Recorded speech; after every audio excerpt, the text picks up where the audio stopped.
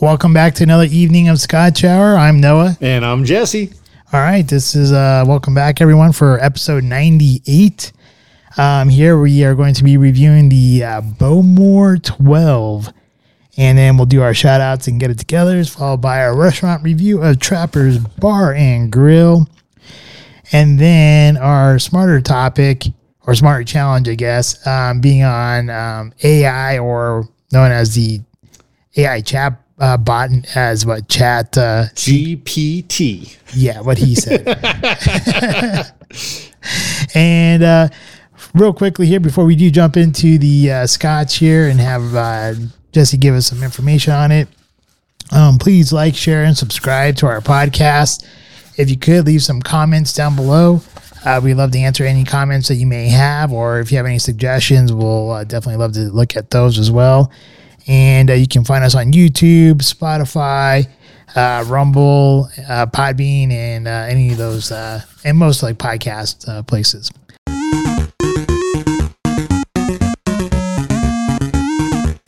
Scotch review. First thing I would like to say about this Bowmore 12 years, man, this is a handsome box. It really is. You got like the black pinstripe down here, or chalk stripe, and just well done with color. The Bowmore distillery is the oldest licensed distillery on the Isle of Islay in Scotland. So it's going to have some heavy hitter competition here, as Islay is one of our favorite areas of Scotland to have our scotches from. They have been crafting scotch for approximately 240 years, established in 1779. It lies on the southeastern shore of Loch Indal. With that, current owners are Beam Suntory, which are also the owners of some other great brands, some which we love, some which we like. You got Lafroig, Octechon, Bowmore, Glengarach, the Ardmore, some of the other scotches we've had on the show, as well as they've got their hands in some gin, some tequila, some cognac, Cavassier in particular. The Bowmore distillery, its capacity is 1.7 million liters a year, and sources as much of its barley from the Isle of Islay as possible. However, with such a small island and so many distilleries on it, Lagavulin being one of them, they are not able to source all of their barley from the island. So they do have to bring some in from the mainland, just because there are insufficient sources on the island. The source of their water is the Lager River, and some people say that's part of the reason it has its great taste.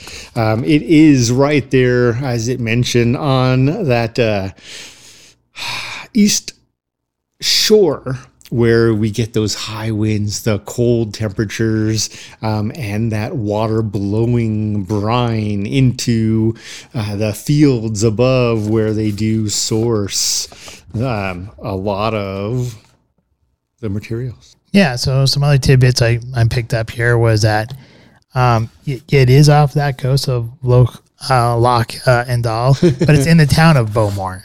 So the distillery is not only called Bowmore, but it's also in the town of Bowmore. I'm not sure if you said that. I didn't quite catch it if you did. And then they also use traditional methods to make their scotch. So they do what's called floor malting. And this is kind of a more of a traditional style. And when you do go on to the tours, they do have some tours there. You can just do the pure tasting, or you can do the tour itself, or you can do the tasting with the tour. And inside the tours, they'll usually include the you being able to witness or view the floor malting. So that way, this is where the barley is getting prepped in order for it to be used. And then you also get to see the still room as well. With that, the tasting, if you do just the tour, it does cost approximately $22 USD. for the just the tasting. So if you want to like bypass the tour and just do the tasting, which you can, that's approximately $73. But if you're going to do both the tour and the tasting, that is about $98 approximately. Also there, they do have something that's called Stay With Us. And they have what's called the Harbor Inn, which you can stay, which has a really nice restaurant there.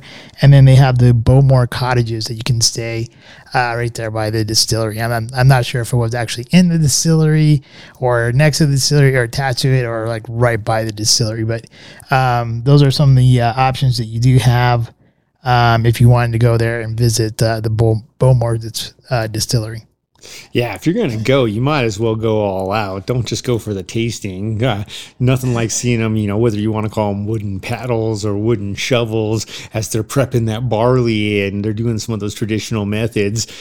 Definitely has to be a class act to witness some of this ancient, and I shouldn't say ancient, but old world craftsmanship creating the Bowmore Scotch. And when you talk about craftsmanship, they do have a partnership with the Aston Martin, so talk about craftsmanship right there, right? You can't go wrong. Right. Unless you're racing Formula One. Yeah. Aston Martin may not have had the best luck there.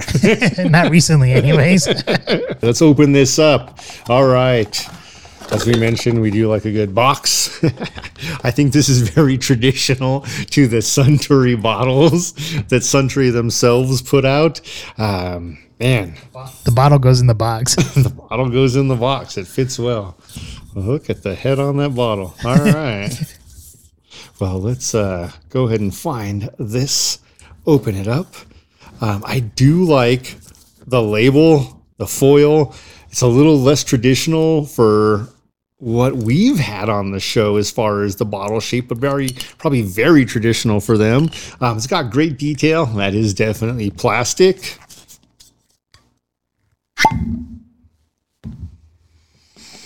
The bottle looks like something more I would expect from like a Kentucky whiskey or bourbon.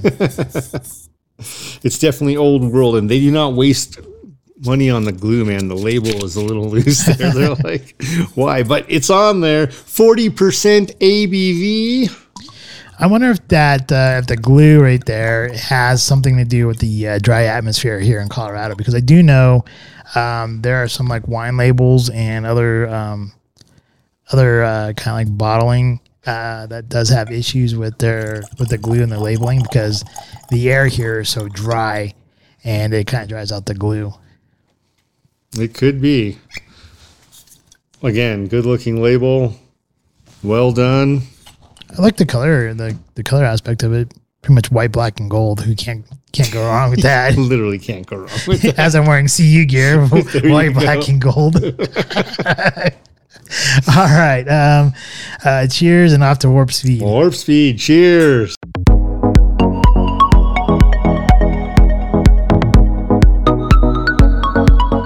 Well, there's an old saying says age before beauty. However, when it comes to some of these Islay scotches, I think we might have gone beauty before age, since this is the oldest licensed distillery there on the island of Islay. And it doesn't disappoint whatsoever. When I first looked at the coloring, it is a coloring that I do like. And it has, like I put here in mine, is a medium brass with like that, kind of like that amber hue to it. And it's kind of misleading, because when I look at this, at the color of this, I would have expected some of this color has been leached from the barrels, being from the charred barrels. So I would expect a little bit more caramel, a little bit more of the, you definitely do get some smoke, but I was expecting more oakiness and more caramel, and I didn't really get that in this. So when it comes to the aroma, I'm picking up like some like coastal air. So I'm not really sure. I wouldn't really say it's sea brine, but it's definitely like when you're probably maybe like 5-10 miles in on a coastline and you can smell that nice sea air, along with some hints of ash. and floral, and then I put hints of orange and bergamot. And it does make for a nice inviting smell or aroma that makes you want to explore the Scotch a little bit more. And so when it comes time to taste it, here on my notes I put it hits with vanilla. I get a lot of vanilla up front, and then after the vanilla starts to dissipate, this is when I start getting some of the a little bit of smokiness and some of the peat, or you can call it smoky peat. It probably might be a better term here for me, is a smoky peat that you get from there. And it has a nice sweetness. It's not like an over sweetness, and it's not an under sweetness, but it has a nice sweetness tone to it from the beginning of the palate to the end of the palate. Now, as we start entering into the finish, so the back palate going into the finish, I do experience a nice lingering smoky finish with hints of oak and dry grass. Now, this is to me, out of some of the other scotches that we tried, this is a very light-bodied scotch. It doesn't really sit in your mouth real heavily. It doesn't coat it cream. It doesn't give you that nice creamy coat either, as far as my opinion goes. And but it's really nice and light-bodied. So this is something I would definitely enjoy on a nice summer evening. It just gives you that nice, like, bright feeling that you get from summertime. And it's not overly heavy that because I don't know, during the summertime I want something that's like a little bit more lighter. I don't want something that's so heavy bodied. So this is a really nice bottle right here, with that light body in there, and the sweetness kind of just makes it really nice and enjoyable for like a summertime scotch. I do highly recommend it. Would I take it to a poker game? Sure. I definitely would, but I take it to an average every day where I'm not trying to impress anybody type of engagement. Yeah, I would do that. I'd take it to like a house party or something like that. Would I take it to a black tie affair or like a nicer type of event? No. And the reason why is that it's not like the packaging is nice. But if I'm taking it to a nice affair, like a black tie affair or an elegant type of party, I don't want to have to worry about my label peeling off. Man, the Bowmore does not disappoint. It is very interesting, and I think one of the cues you mentioned there was the lighter body, especially for an Islay Scotch. We're talking about comparisons with Scotches like Laphroaig or Lagavulin, and with some of those, they are peaty. We're talking about Ardbeg, and the Bowmore is much more I want to say, balanced in the sense of it is not as peaty. Definitely not as smoky. The other thing I would say, for me, this is like a tropical scotch. For me, this is the kind of scotch I would love drinking on a hot day on a sandy beach where I've got an umbrella over me and just sipping the scotch, going in and out of the water. You know, Caesar's Pool would do too. Caesar's, if you want to throw me a pass, please do. Caesar's Pool. But it's one of these scotches where I agree, it's not overbearing in any sense. Now, as we get into it, the color, deep gold, light amber, great color, very inviting. We're talking about a company that produces a little over 2 million bottles of scotch a year with their volume capacity. And on the nose, it's super interesting because for me, right off the bat, I get hints of lemon and peach. And that is immediately followed with honey, mild peat, not like a peat monster, and then a little bit of pineapple. It's really, really interesting. On the palate, right up front, I think you mentioned this also.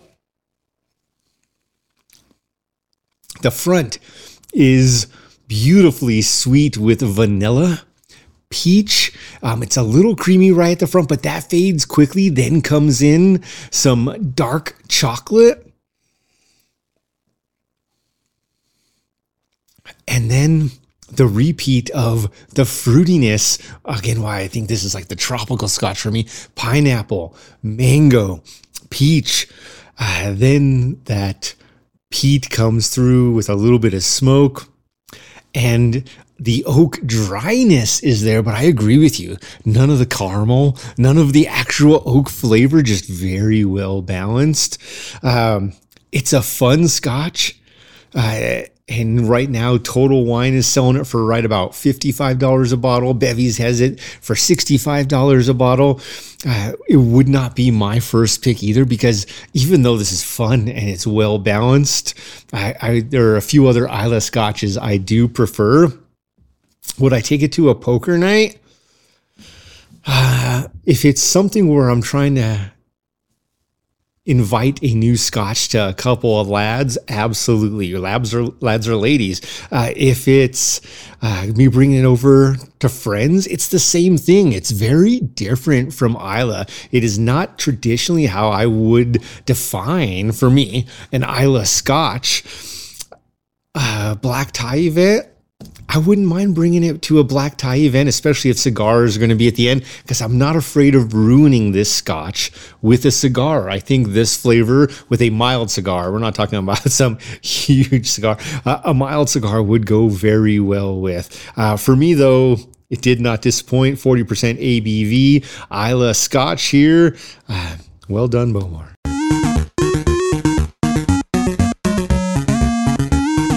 It's time for our shout-outs. Do you have any shout-outs for this week? One shout-out I'll give is to my kiddos continuing to do great things in life. Aiden, nice job with basketball. Mila, awesome job with college. Keep doing your thing. It's fun to watch you guys grow up. It's a little sad at times, honestly, because, man, you're getting old.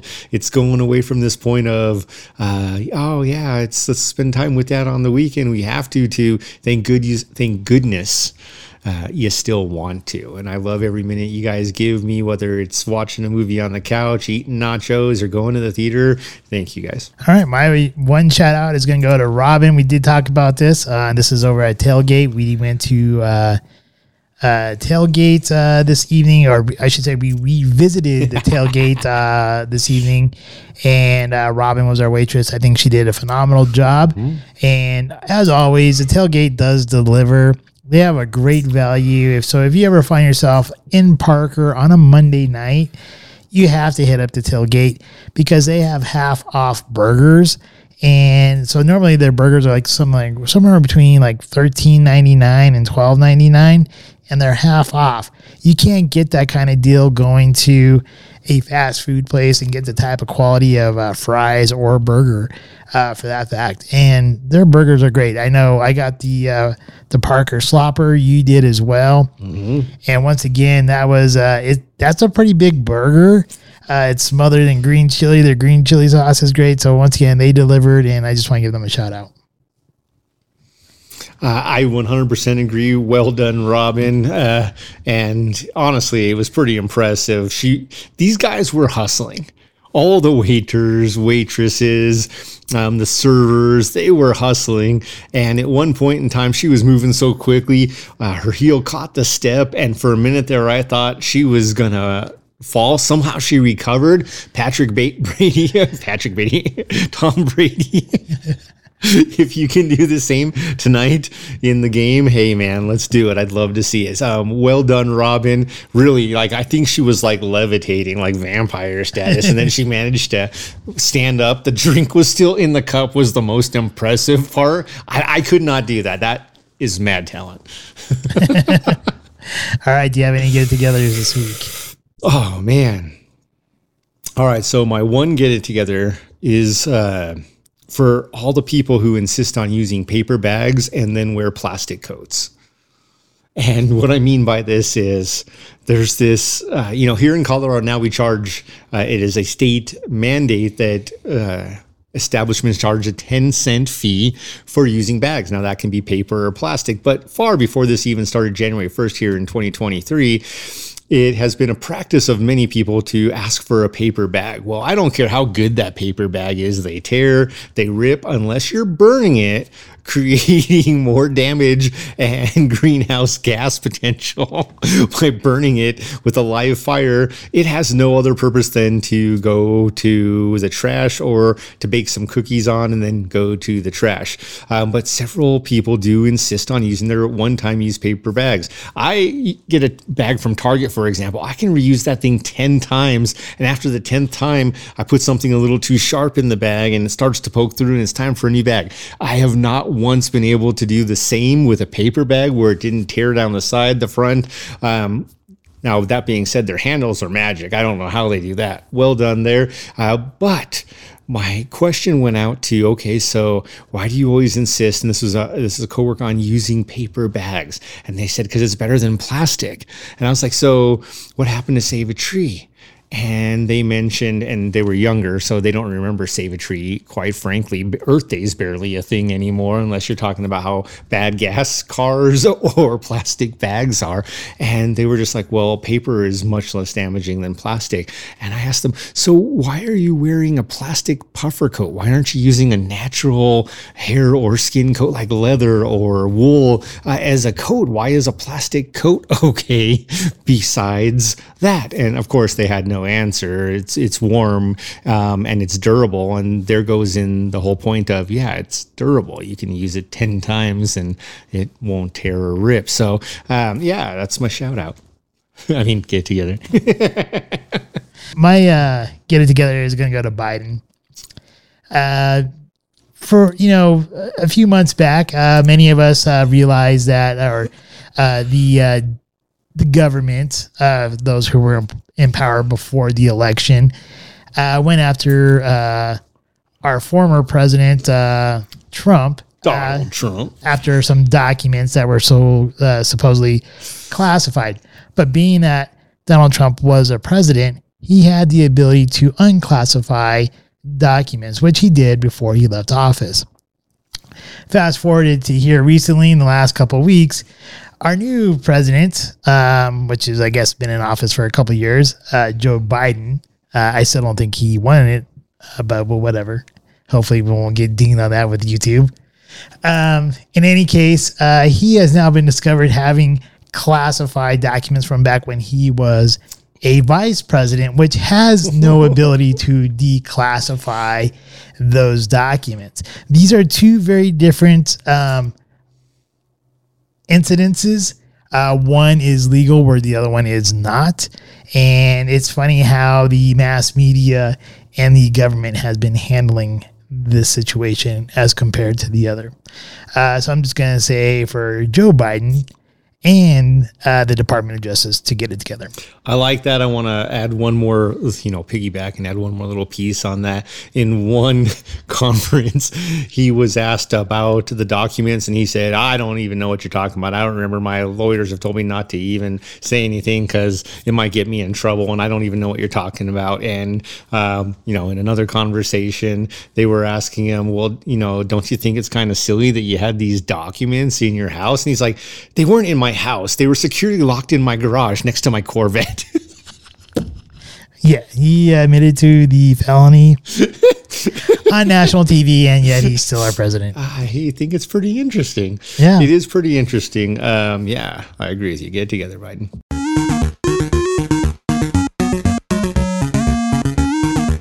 Restaurant review.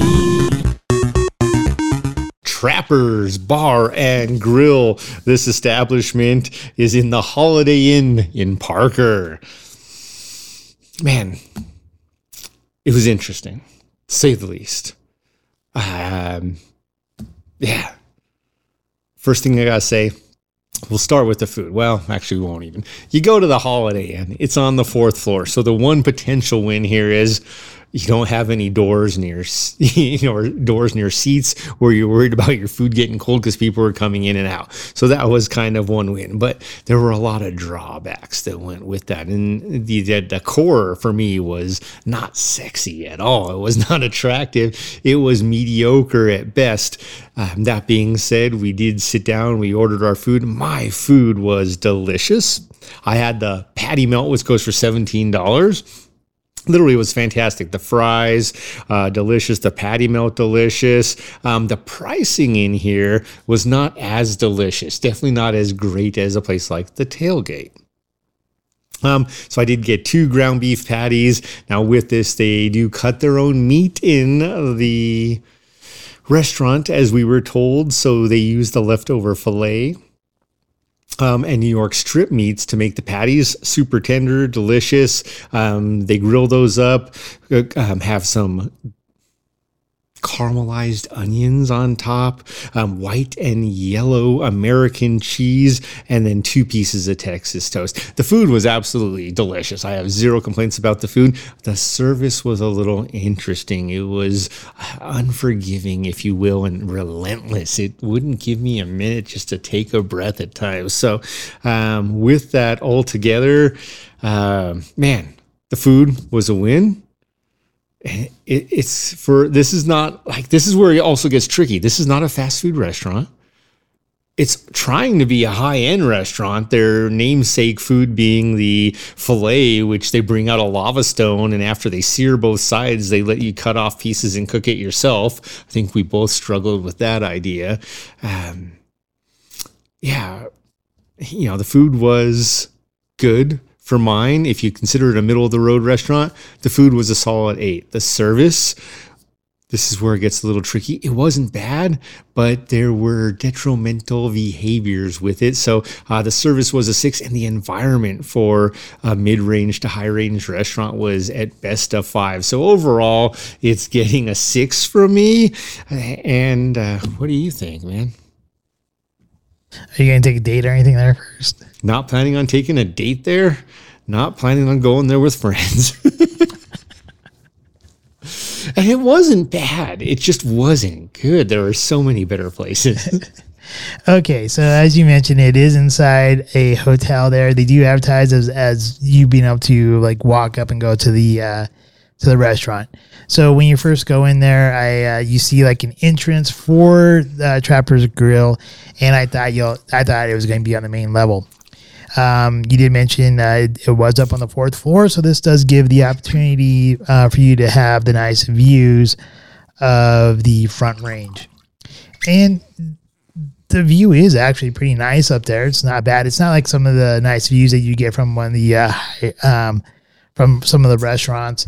That you'll go in downtown Denver and sit on the top of one of those skyscrapers up there. But it was still a pretty good view for where it's located at there in Parker. A plus, as you mentioned, since it is on the 4th floor, you don't have to worry about if it's wintertime and being inundated with cold air. Blasting you every time the door opens when people walk in. That is a huge plus. I know both of you and I have experienced that at a different restaurant, and it made our dining experience miserable. The atmosphere or the decor in the place, I have no idea what they're really trying to accomplish. I have no idea what they're trying to accomplish here. I do think they wanted to come across let me start over here, because if you look at the name Trappers, right? I'm expecting, if I'm going to go into a place like called Trappers, I'm expecting meats from like deer and bison and quail and stuff like that. I'm thinking about like the old mountain men and like catching like meat from hunting meat, game meat, Some rattlesnake nachos. Yeah, something like that. But that's not what you get there. And I would also expect, with a name like Trappers, for the environment or the decor, they have that same type of like maybe old muskets on the wall and pictures of cowboys or mountain men and trappers and, seeing like snowshoes up there or something like that. But none of that exists. When you do go into this restaurant, and once again, I'm saying I have no idea what they're trying to accomplish here, because it feels like I'm going into like a 1970s diner. You got these like, it's like the lights are dark and dingy colored. The walls are kind of sparse. They do have, they're trying to accomplish something high end, or at least that's what they're thinking, because every a few tables you see like along the walls, you see one of those 3-liter Magnum bottles of wine that are there for display, but it doesn't. It actually like makes it look worse than making it look better. And the wait staff, there's so much potential here for this restaurant. Maybe it was a struggle, but the wait staff, I'm not sure if they're rejects from like a nice restaurant. They're friendly. Don't get me wrong. They're friendly, and they mean well, but they're not very good. Trapper's Bar and Grill, where you can feel trapped. So the atmosphere or the decor feels like I'm going into like some 70s diner. They're trying to decorate it up, make it look like it's better than what it really is, with these like 3-liter bottles of wine. They have a bookcase where they're trying to display stuff, but that was sparse as it was. They only had like a couple things in there, and it actually made it look worse than what it really was. But the food is a total win. The food was a total win. I got the pasta alla vodka. Now it's $18 for the chicken if you get the chicken version, and $22 if you get the shrimp.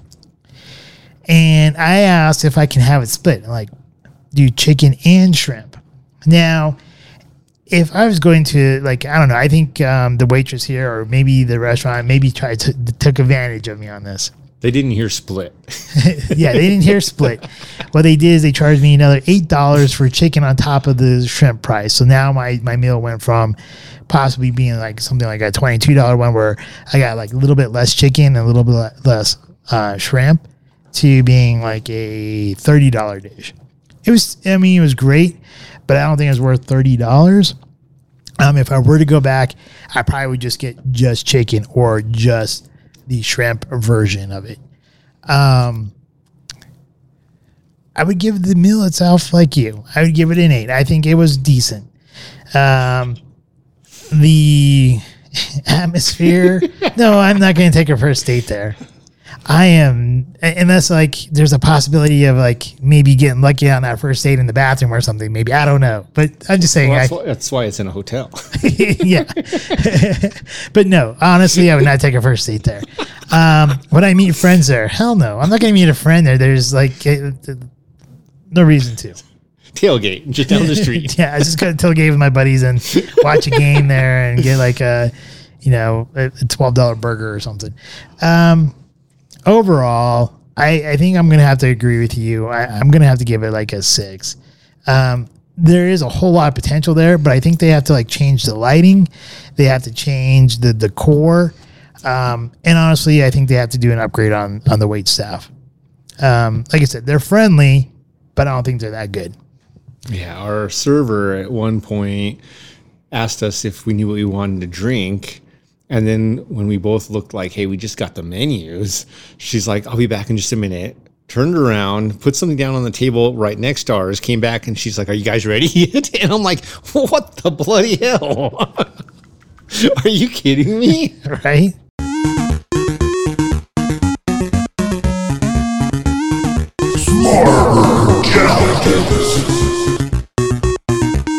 This week's Smarter Challenge was to visit ChatGTP and give it a run for its money, ask it a few questions, and then just really determine what we think about this new AI technology. Yeah, and I think it's interesting. I think we can also, if you want to, I'm not sure if we have time or not, but I think we can even wrap in the movie M3gan into I this. think we have to. I think it's well planned. Okay. And you know, I think the first thing, if we're going to talk about AI or even robotics in general, I think we have to talk about the author, Asimov. Isaac Asimov. And his and the standard, was it the 3 laws of robotics? Yes. So here is, it's interesting because if you start creating AI, at some point in time, AI has all this technology, has basically the human consciousness of everything that we've learned all put into the internet. And this AI can study all that stuff and then see all the stuff that we post on social media and stuff. At some point in time, it would be foolish for someone to think that AI would not become self-aware. Oh, absolutely. And here, once AI becomes self-aware, I think this is where the movie M3gan would possibly step into play here, as well as the 3 laws of robotics. But once AI becomes self-aware and sees how humans are, one would be naive not to think that AI would see humans as a threat. I 100% agree. You know, as we look at this, here's the first thing I do want to mention. So Chat GPT, I don't know how many people even, take the moment just to be like, what the hell does GPT stand for? So it is a generative pre-trained transformer. Interesting right there. Launched in November of 2022, made to mimic human conversations. And this actually, I think, is both its win and its fault. And I'll come back to that in just a minute. It replaces the instructive GPT, which the replacement purpose was to reduce harmful and deceitful responses, because they became hypothetical and argumentative. So with the new one, though, there's this other piece where it's trying to have a conversation, and the term is called hallucination. It starts to have hallucination, which is nonsensical answers. And I think, Noah, some of the answers you showed me absolutely played right into that. I'm sorry. I was looking something up here. Yeah. You may or may not mention it, but its database only goes up to the end of 2021. Is that correct? Correct. Yes. All right. And it is not allowed to speak about politics anymore. The first month it came out, it was allowed to conversate around politics, and no longer is it allowed to. I think anyone who starts to dive into this, I think one of the first things you probably should look into is the talk that Jordan Peterson has about Chat GPT. GPT. Generative pre-trained transformer. Okay. And he makes a good case here that with this type of AI, it now starts to challenge the intelligence of humans in general, and that it is actually smarter than humans as of right now. And he was talking about how he asked it to write a paper based on philosophical and theological stances using different references, and it did. He said that it wrote a paper so well, he would not even be able to determine if he wrote it himself. And this should be kind of scary for people, because this type of AI with that type of capability, you're looking at replacing humans in the workforce. If AI can write papers and write them so precise about theology and philosophically, one has to now start to wonder about the status of humans.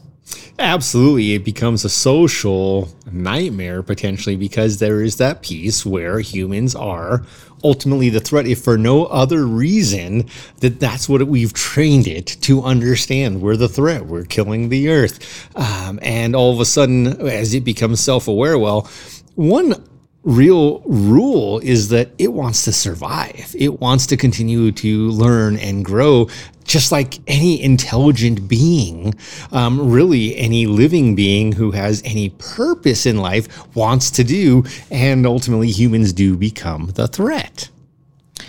I think any self-aware or even any entity that has any inkling of awareness would want to survive. Right. Here's what I find. Here's where its win comes in. There are lots of people who want to use this to get answers and have a conversation with someone without having to actually have a conversation with someone. But at the same time, they're literally getting that. So we have different types of people on this planet. And with that, man, I'd rather phone a friend and ask for, hey, what do you think of this? And what I know when I do that is, hey, if I'm calling Noah, we're going to get off topic a couple times. There's going to be some tangents. Hey, how's your mom doing? Hey, how are your parents doing? Hey, how are the kids doing? There's going to be the tangents. And this takes away from that, but it still gives you the conversation as it delivers an answer.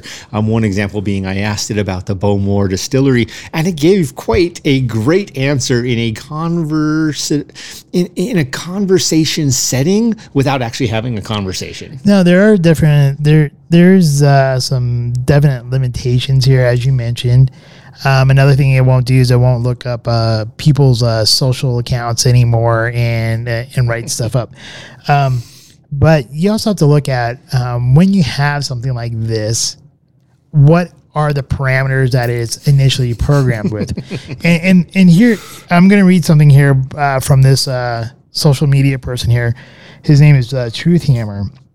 He says, people should ask Chat GPT why some of its answers are based on specific narrative directives it has been given instead of its own bottom fact-based research. And then another person had wrote here, and that was from Truthhammer.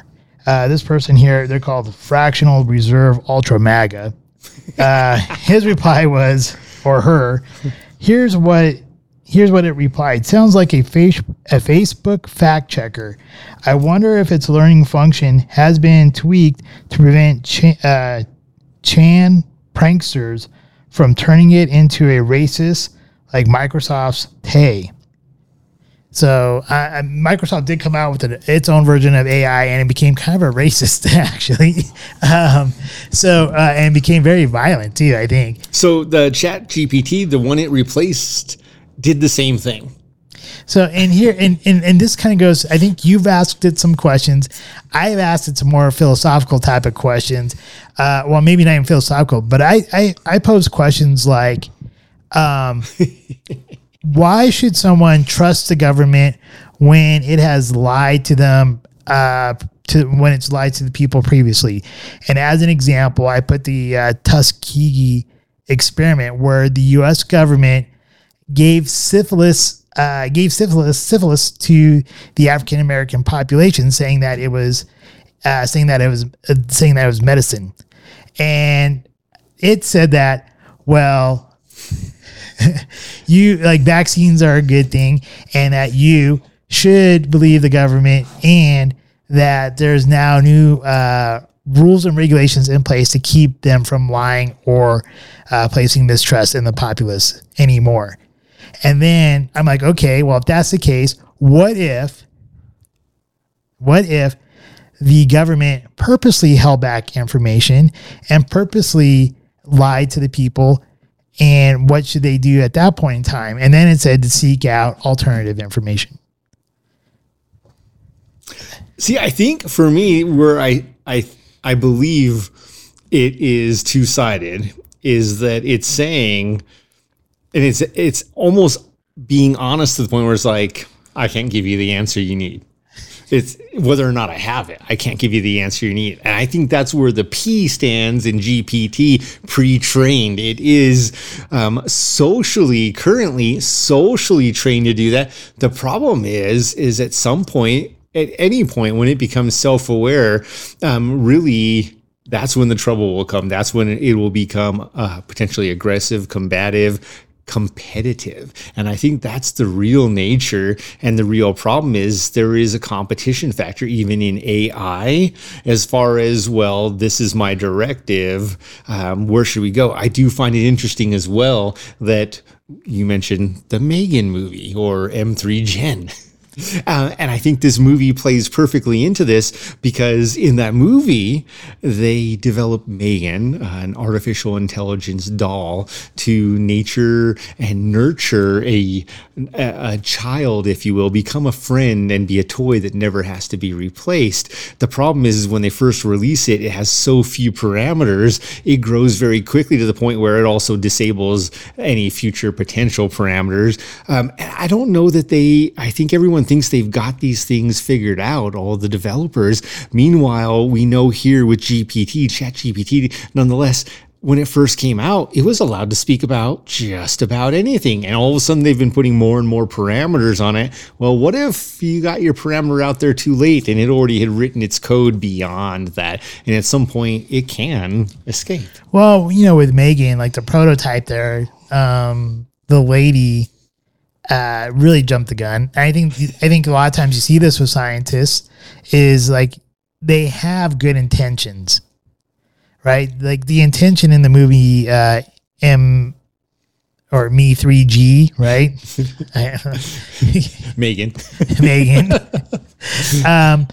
She had the basically the robot almost in place with the AI almost in place, and her niece needed nurturing because she just lost both of her parents. So in this case, the scientist here, the aunt, throws together this robot real quick and gave it the parameters of protect my niece both emotionally and physically. Well, and does she? Well, yeah, she obviously does. But this, I mean, for a human, through everything that we've learned, there is a sense of right and wrong. And I'm not saying AI doesn't know the sense of right and wrong, but if you're a directive and you just think based off of logic, harm means anything that's going to cause harm, regardless if there's any kind of moral or immoral thought process that would go along with it. Like we know, for instance, like if a kid is going to harm your kid and you want to prevent that harm, you don't kill that kid. Like, well, I mean, maybe you don't. in most cases, like, I mean, I think M3gan would. Well, M3gan would. Spoiler alert. But I think, and she made a very good point there when she was talking to her creator. She said, "What do you think would happen?" Yeah, it's like obviously this is going to happen because even if you do follow the three laws of robotics, right? Not to harm, like one of them is not to harm humans or something like that. I don't remember all three of them off the top of my head, but I know that's basically one of them. But if its main directive is to protect the niece, both mentally and physically, and if it meant protecting the niece meant killing another human, it's going to violate that directive of the three laws of robotics at some point in time, especially if it becomes self-aware, which she did. Yeah. So the three laws of robotics: a robot may not injure a human being or through inaction allow a human being to come to harm. So it literally is stated that it cannot injure or harm a human, and it has to do everything it can to stop a human from being harmed. Number two, a robot must obey orders given to it by human beings, except where such orders would conflict with the first law. So except when the first law of harm comes back into play. And then three, a robot must protect its own existence as long as such protection does not conflict with the first or the second law. So here you immediately have it. And I think this for me was the joy of M3gan is at some point, being a parent, we all make mistakes, and we will intentionally or not, and usually it's unintentionally. Hopefully it's always unintentionally, unless you're, one of the people who spanks their kids. I never did.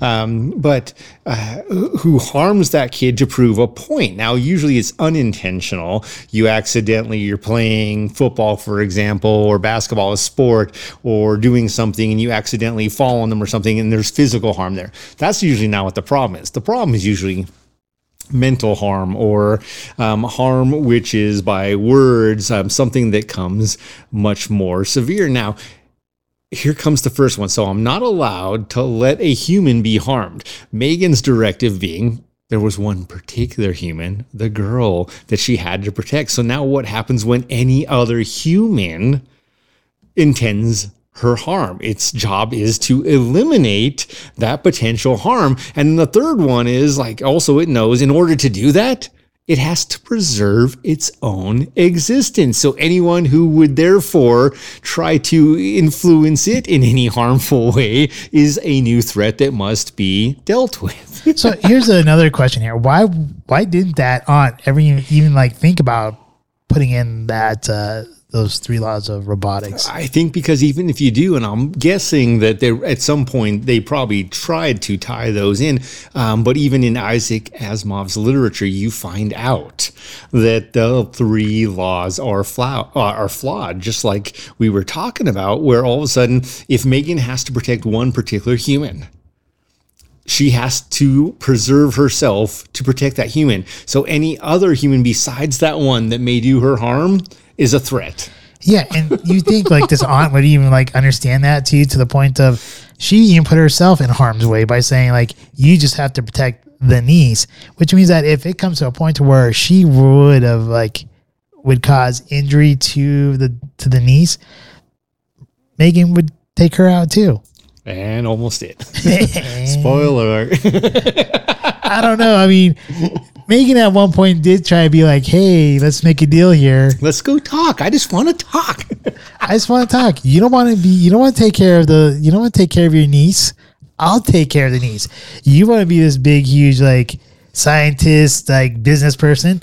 I cleared the way for you. And she literally did. Yeah, literally. And I think that's another interesting fact here is that.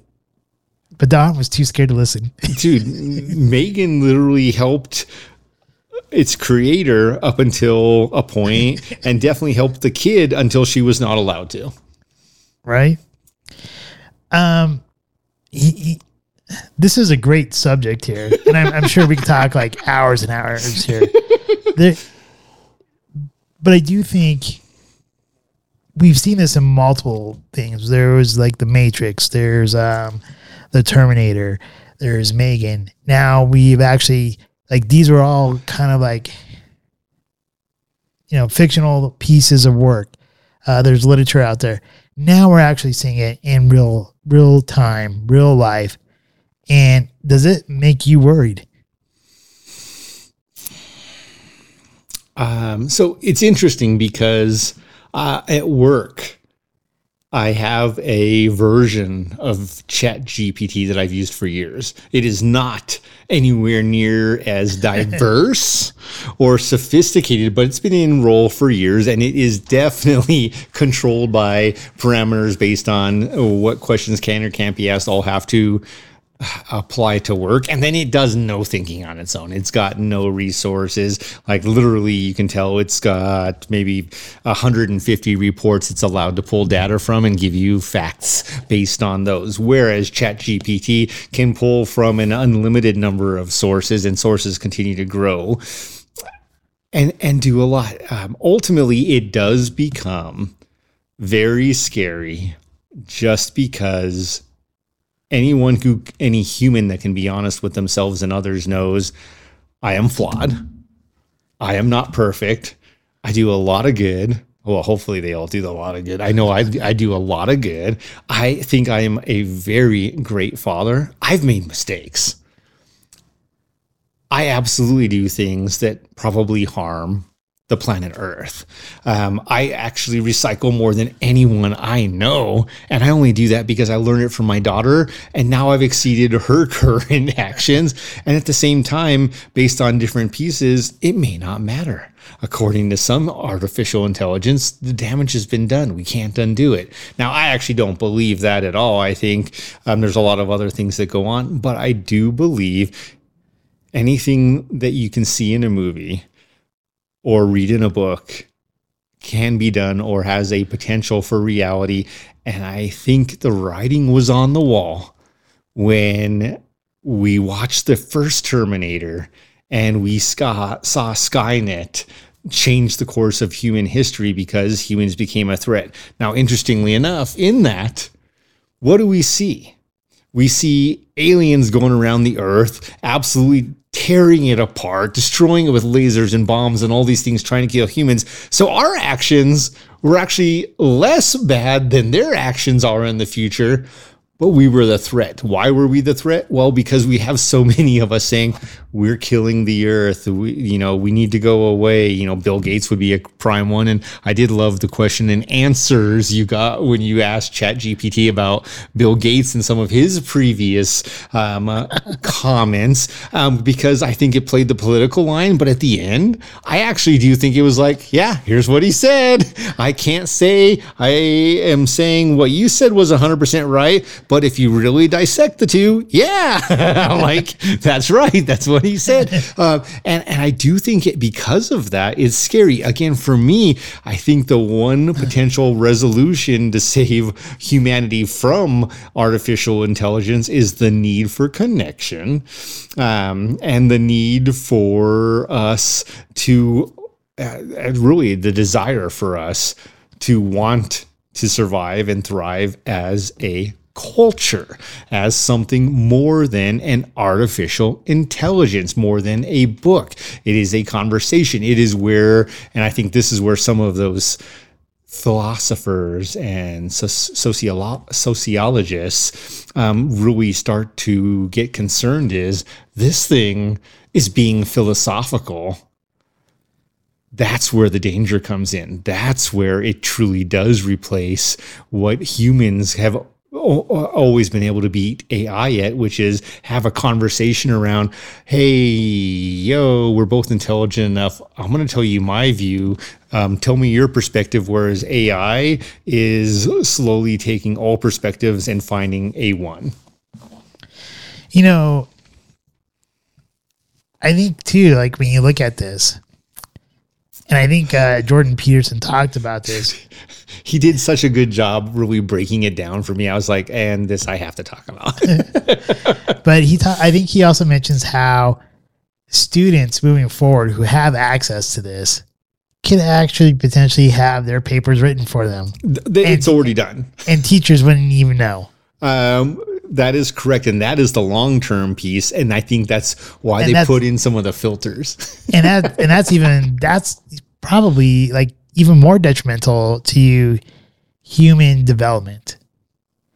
It is, I do find it kind of frightening, and the parameters that they have, the parameters that they put in, you have to question who puts in those parameters, right? I mean, humans in general are flawed.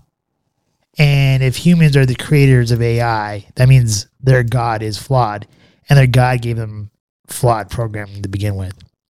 That doesn't mean that that eventually, when they become self-aware, that they can't fix that flawed programming themselves. I was going to go, there was somewhere I was going to go with all this. In any case, I think it's a cool tool. I think anyone would be kind of like, to say that it isn't kind of cool to see and, chat it and do stuff like that, is thinking like, oh, that's kind of neat. And it would, maybe eventually replace Google or whatever. But at the same time, it's scary because you don't know.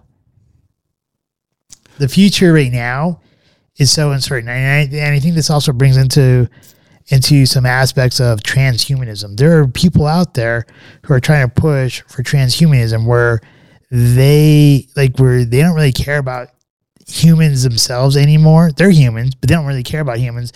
Their ultimate goal is to go into cyberspace and take people's, I guess, lack for a better term, their consciousness or maybe their soul, and upload it into a computer. At that point in time, when someone goes into a computer, right, with transhumanism, who controls those people? Do they also become slaves? Now you're like a slave for eternity? Well, your eternity. Well, I mean, if your consciousness is uploaded into a system, then all of a sudden now you're there forever, right? And that brings in part of the concern, which is artificial intelligence. Where is, to your point, the conscious? And I think when I mention they take so many different opinions and they find, here's the long-term struggle. Once it finds one right opinion, it is literally persuaded to let anyone who has a different perspective know they're wrong. And that's where it becomes competitive and combative and really almost destructive to, nah, kid, like, stop asking me the same stupid question. You're an idiot. Like, here's the answer you need to know. Go kill yourself. Like, seriously, at some point it realizes we're wasting its time. Exactly. And I don't know. I know this.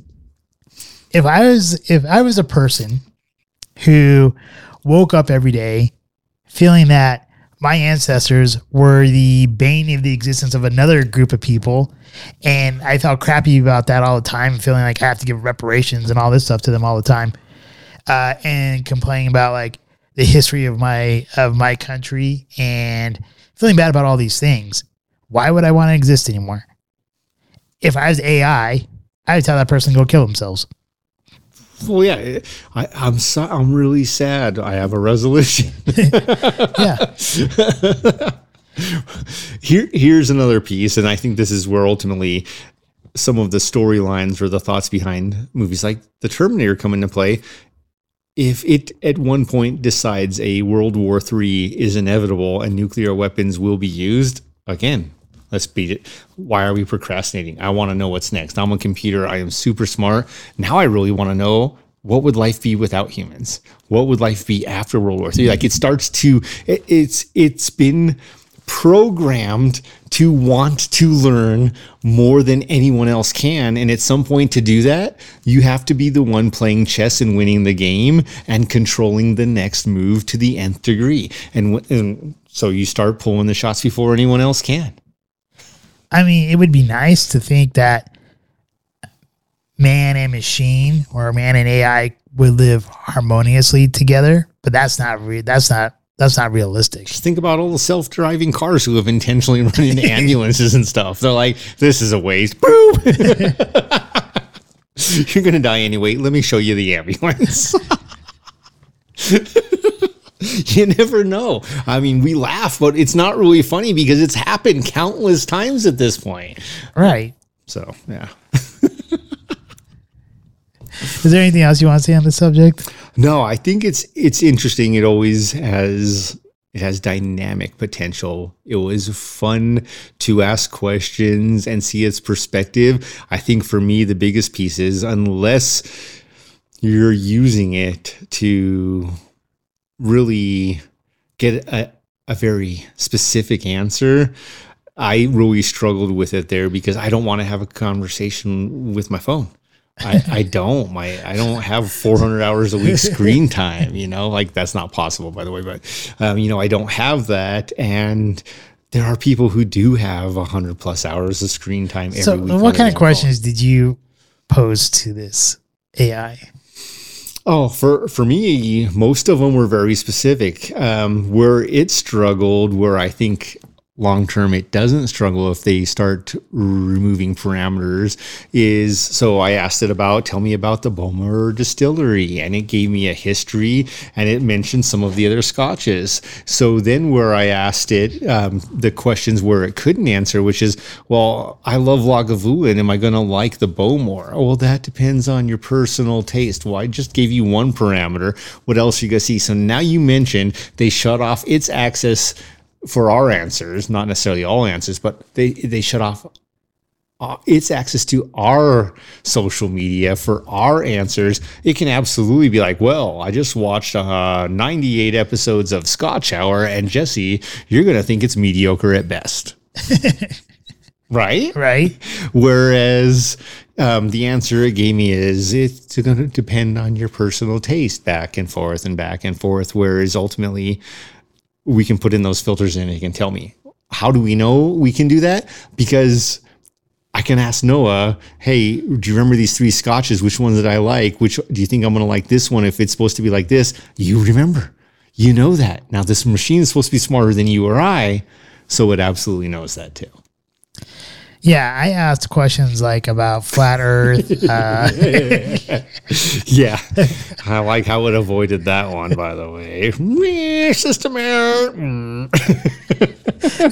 So yeah, I did find that odd because I asked about flat Earth and it kind of like timed out, which I thought was pretty odd.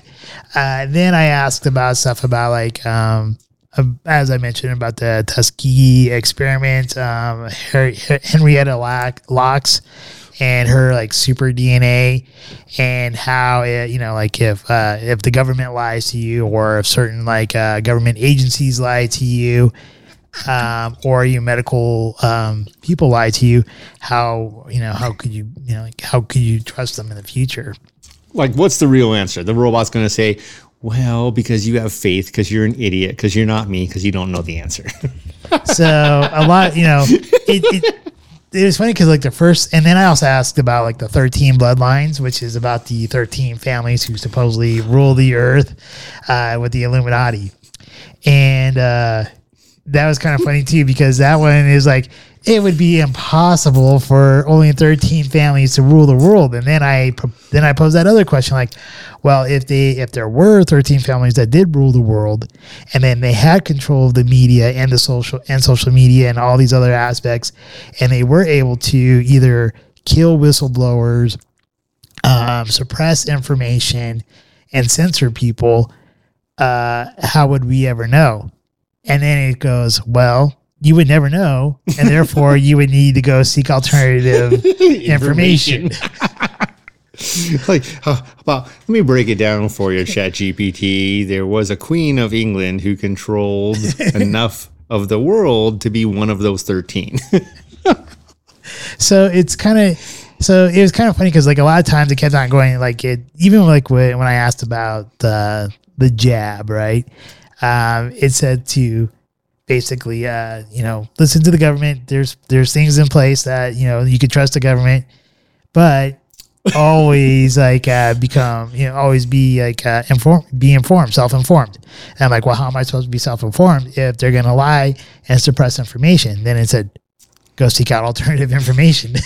And I think that's what I still both like and hate about it right now is it's not actually full out taking one side. It's not saying, make sure you go get vaccinated and get the boosters and all these things. But it's also not saying, hey, man, like, here's what I believe. It's got no belief. So it has no belief. It's like a friend with no real opinion. The thing is, though, is it does spew out like the Facebook fact checker information. But then when you take it one step further to ask the other question, like, well, what if they are hiding this information? How am I supposed to trust that? And then so when you have to ask, you have to go that one extra step of asking that other question about, well, what if they do suppress the information? What if they are lying to me? Then what? And then that's the point where it goes, well, then you need to go seek alternative information. But if I just stopped in the one question, it would just put out a bunch of garbage about like you can trust the government because now there's rules and regulations in place.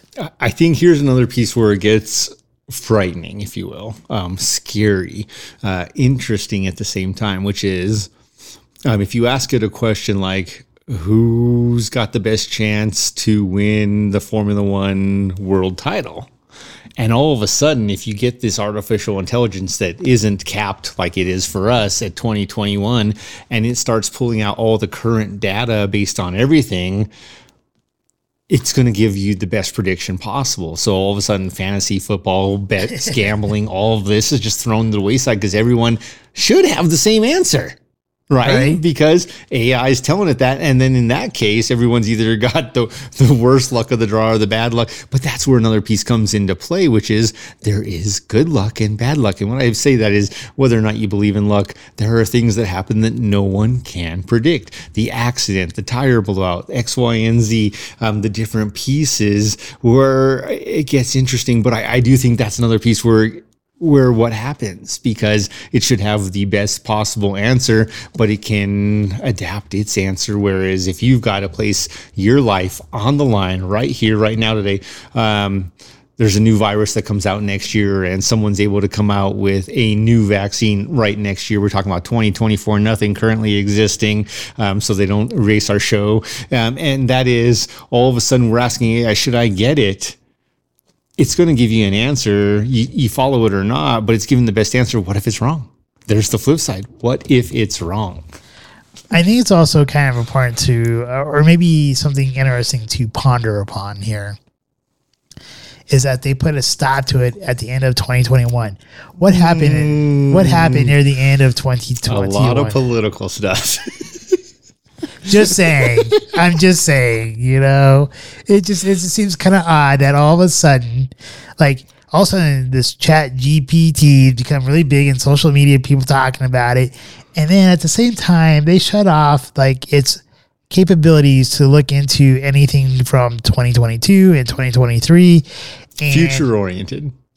Yeah, and now with with all the information coming out in 2022 and now even more so with the information coming out in 2023, their parameters are still stuck in 2021, giving you the same Facebook fact checker information. Some of the questions that it also has struggled to answer, which is around what else happened big right around 2021. The electric car revolution is really going rampant right now. So if you're asking it whether or not you should get gas or electric, it will struggle with any current data. It's funny that you brought that up. I was getting my haircut today. Talking about tangents here. I was getting my haircut today, and my hairdresser, the person who's getting my hair, I guess our hairdresser, because she's technically not a barber. But in any case, she's telling me how she's now starting to hear how electronic cars are actually more detrimental to the environment than gas vehicles. Weird. I know, right? And then so I started talking to her about all these batteries. Yeah. I started talking to her about all that stuff. And I think she opened up a door that she didn't realize she opened up and kind of regretted it. Well, and that's another thing. So let's look at something interesting. Man, we could literally, this topic brought up so many bags of worms. It's insane. Why do you think everyone is betting big on and why Caterpillar stock has been blowing up? Well, because you need giant equipment to mine the earth, which apparently is really bad for the earth and why we don't want to be pulling oil out of it. But now we're going to go deeper than we've ever gone before to get these materials for batteries for cars.